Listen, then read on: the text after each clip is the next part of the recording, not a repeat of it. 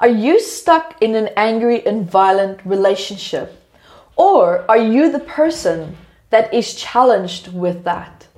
Either way, this video today is going to give you some helpful insights to understand the cycle and also how to start to break it.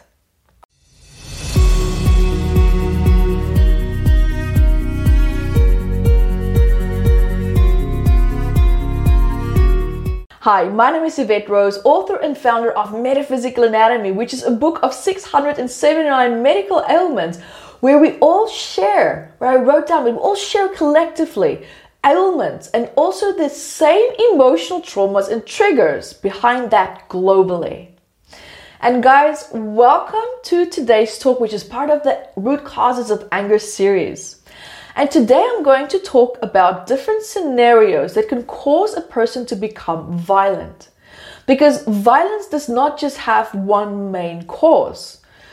Well, it kind of does, but, which is trauma in this case that's associated with feeling unsafe. However, it's also how a person is treated in the moment of needing safety that drastically affects how they react the next time when they feel unsafe. Now, what I'm saying is that ultimately, feeling unsafe or powerless, it depends, on the word that you resonate with the best here, is normally the main root cause.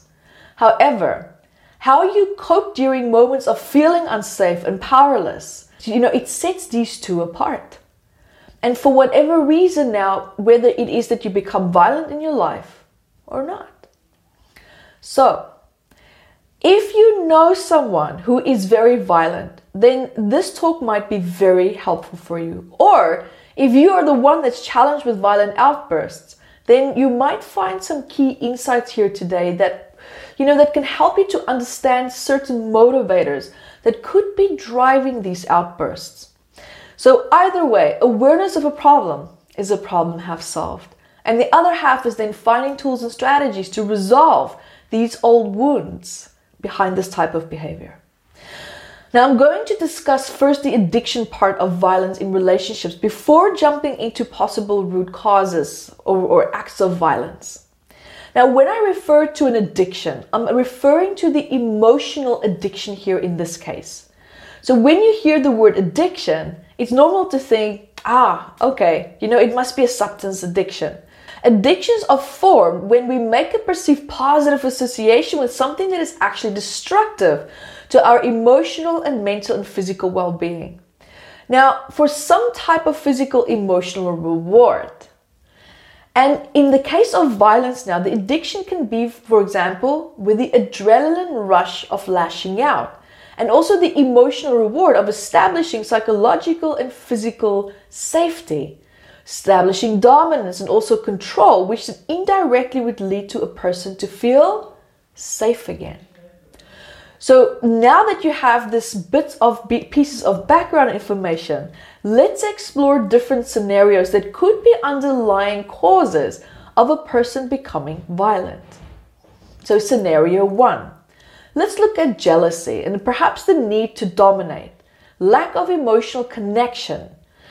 So when you look at this, now we're looking at a person who had an upbringing in their childhood where there was not a lot of physical touch. There was not a lot of emotional and physical connection. There was a lot of lack of eye contact. And if eye contact was made, it could have been made in a very aggressive and demeaning and threatening way. And also now, these aspects are crucial to be developed in a healthy way over time because it helps the limbic system, the emotional brain, to develop in a healthy way.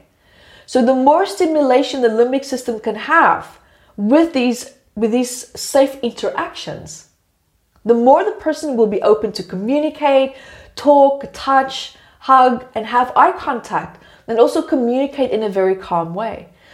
So any kind of abuse that took place in that person's life had a huge impact on the development of the hippocampus.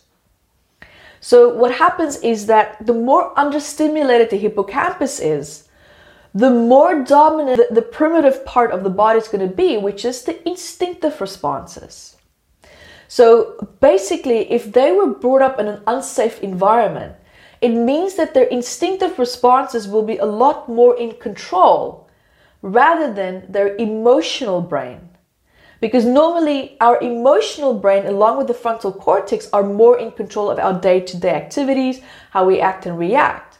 But in this case, the reptilian mind, the instinctive responses are going to dominate. And that's also where we have the fight or flight instinctive response. So if they were exposed to a lot of aggression, a lot of violence, or they were physically abused, look at which part of the brain is being triggered the most. The instinctive responses. Because physical abuse makes you feel unsafe. There's a physical attack to the body. You feel threatened. So you react. In this case, their reaction could have been the opposite. It could have been to hide, to freeze, to feel numb. And now as they mature, when they are in that state where anything is said or done that triggers this subconscious memory of feeling unsafe, feeling threatened, especially feeling threatened, they're going to react.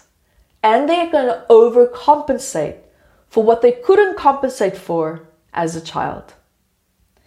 So a very good example is now someone that becomes violent.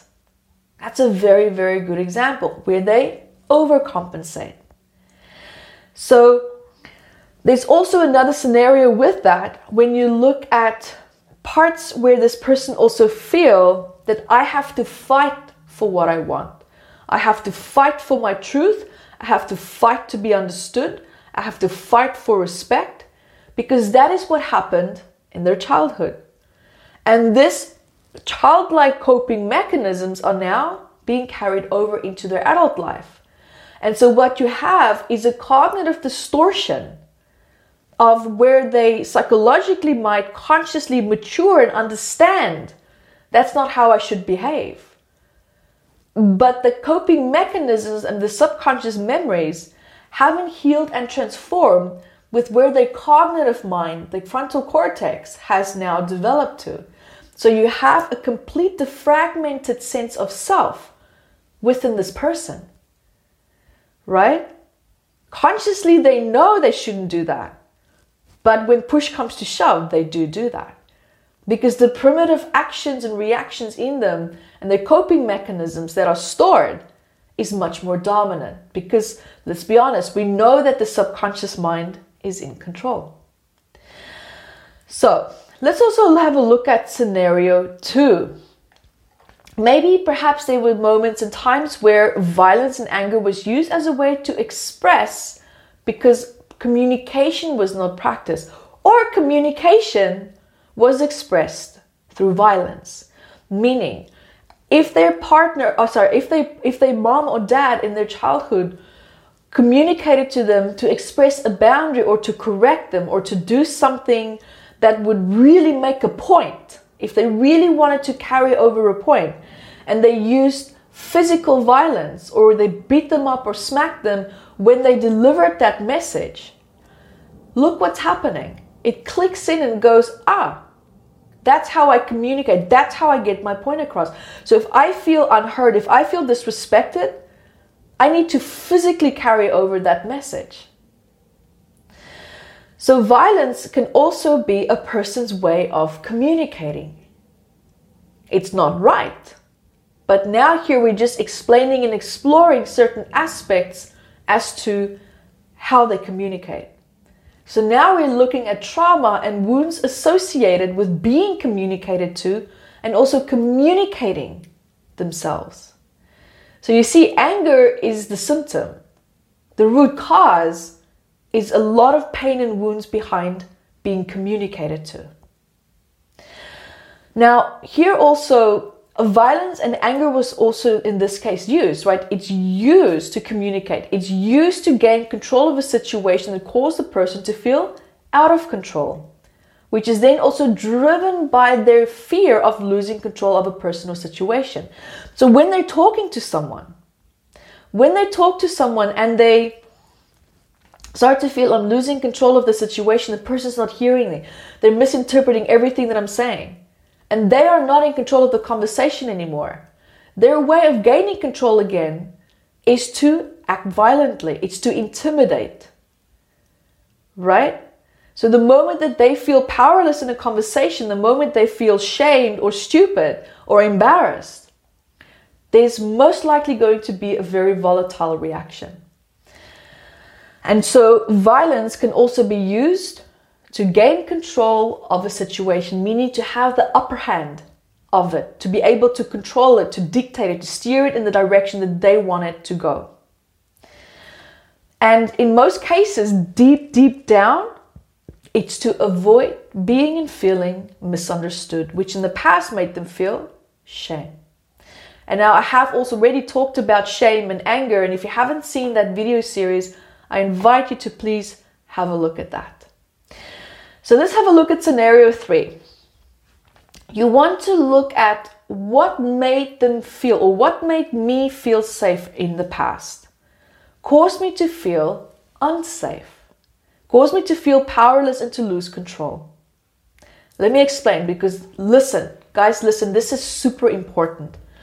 Let me explain, because this example will now bring me to the next part of this discussion as well, which is associations. When I say what made me feel, safe, actually made me feel unsafe. When you look at this person's childhood, a parent is meant to make a child feel safe. Right? Their source of protection is their source of safety. It's their source of love, or at least supposed to be. However, if this parent was violent, then this scenario destroys the child's concept of what is safe and what is not. Now, here's what happens. When a child needs to feel safe or comfort, and that need, whether it was expressed verbally or physically or not even expressed at all, it was just a desire. Just having that desire, like I said, it's enough. And for that desire now then to be met with an act of violence anchors in a negative and toxic association with safety and comfort. Listen, it's very important. Because as this child now matures, their subconscious mind will remember this association. And when they find themselves where they need to feel safety and comfort, and then they react in the form of violence to protect themselves from the potential violent attack. And then there is why and how an association can be formed. So when you feel a need for safety, your subconscious mind will be looking or searching for older memories that were formed when you needed to feel safe. And your subconscious mind will then remember the act of violence against you, which then creates a biochemical reaction in your body, preparing you for an actual attack, which then heightens your fight or flight instinctive response. And it is then in that moment whether you either fight or run. Now, in most cases, you revert to the fight instinct and you react in an act of violence to attack someone or a certain situation, of course, with the intention to protect yourself. However, what you're actually doing is trying to protect the inner wounded child from being hurt again. Feeling the pain, feeling powerless, feeling shame, feeling humiliated, feeling misunderstood. Now, another approach to this here is that keep in mind guys, I'm still in the addictions part, still there. When you look at the autonomic nervous system, which is part of the body that connects your physical body parts in the brain, that regulates your instinctive responses, is programmed and overly stimulated with unprocessed nervous energy. Now, in acts of violence, this nervous energy is released, bringing calm and relief from built-up nervousness, which can take the form of symptoms such as anxiety, depression, ADD, OCD, and many other types of behaviors associated with short-tempered reactions. Now, that's a lot, guys. Stay with me. You're doing great. Let's have a look at scenario 5. So we want to be looking at triggers of violence that normally starts with, say, humiliation, feeling powerless, loss of control, and also deep-seated feelings of injustice. Now, when you had a traumatic childhood, your life experiences form and shape negative thoughts in your mind. And these negative thoughts can become so dominant that you find yourself in a daily inner violent battle against these negative thoughts. And your self-esteem has been deeply wounded.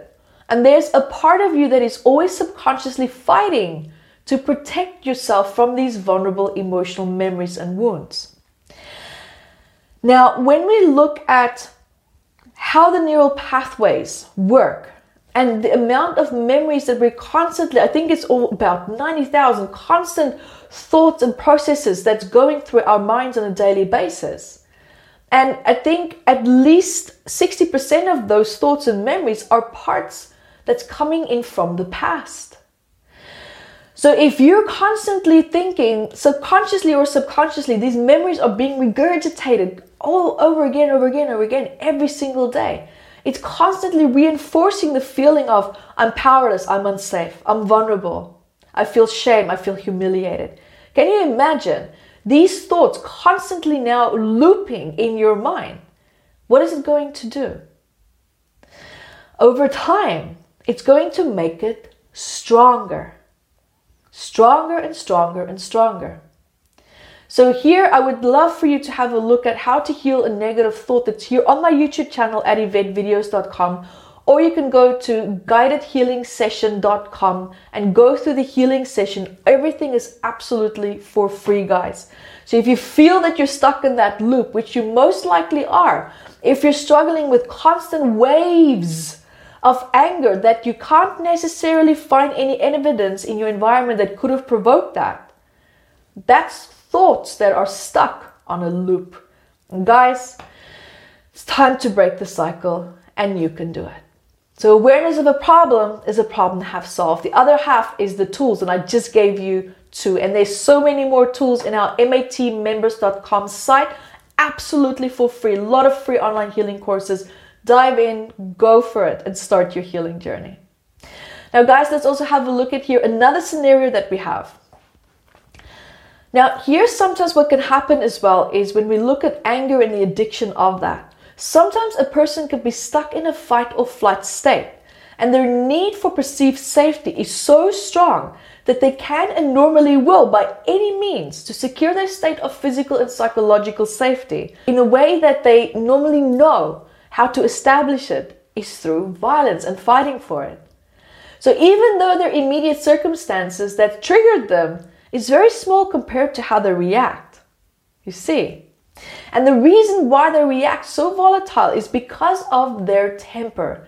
And their temper is short because they've reached their capacity to suppress their fear of losing control and feeling powerless. And as we said earlier, thought patterns, repetitive thought patterns contribute also to violence. Now, another scenario here is that violence also comes from feeling trapped and emotionally suffocated by hostile people and circumstances as well. Now, here as well, maybe you express your boundaries and they were never respected. And you had to physically assert your boundaries. It's almost like you had to dominate your boundaries onto people because you felt so powerless to people listening to you, feeling so unheard, feeling so invisible.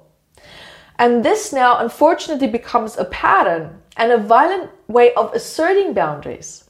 Claim control, and also asserting dominance becomes acts of misdirected anger.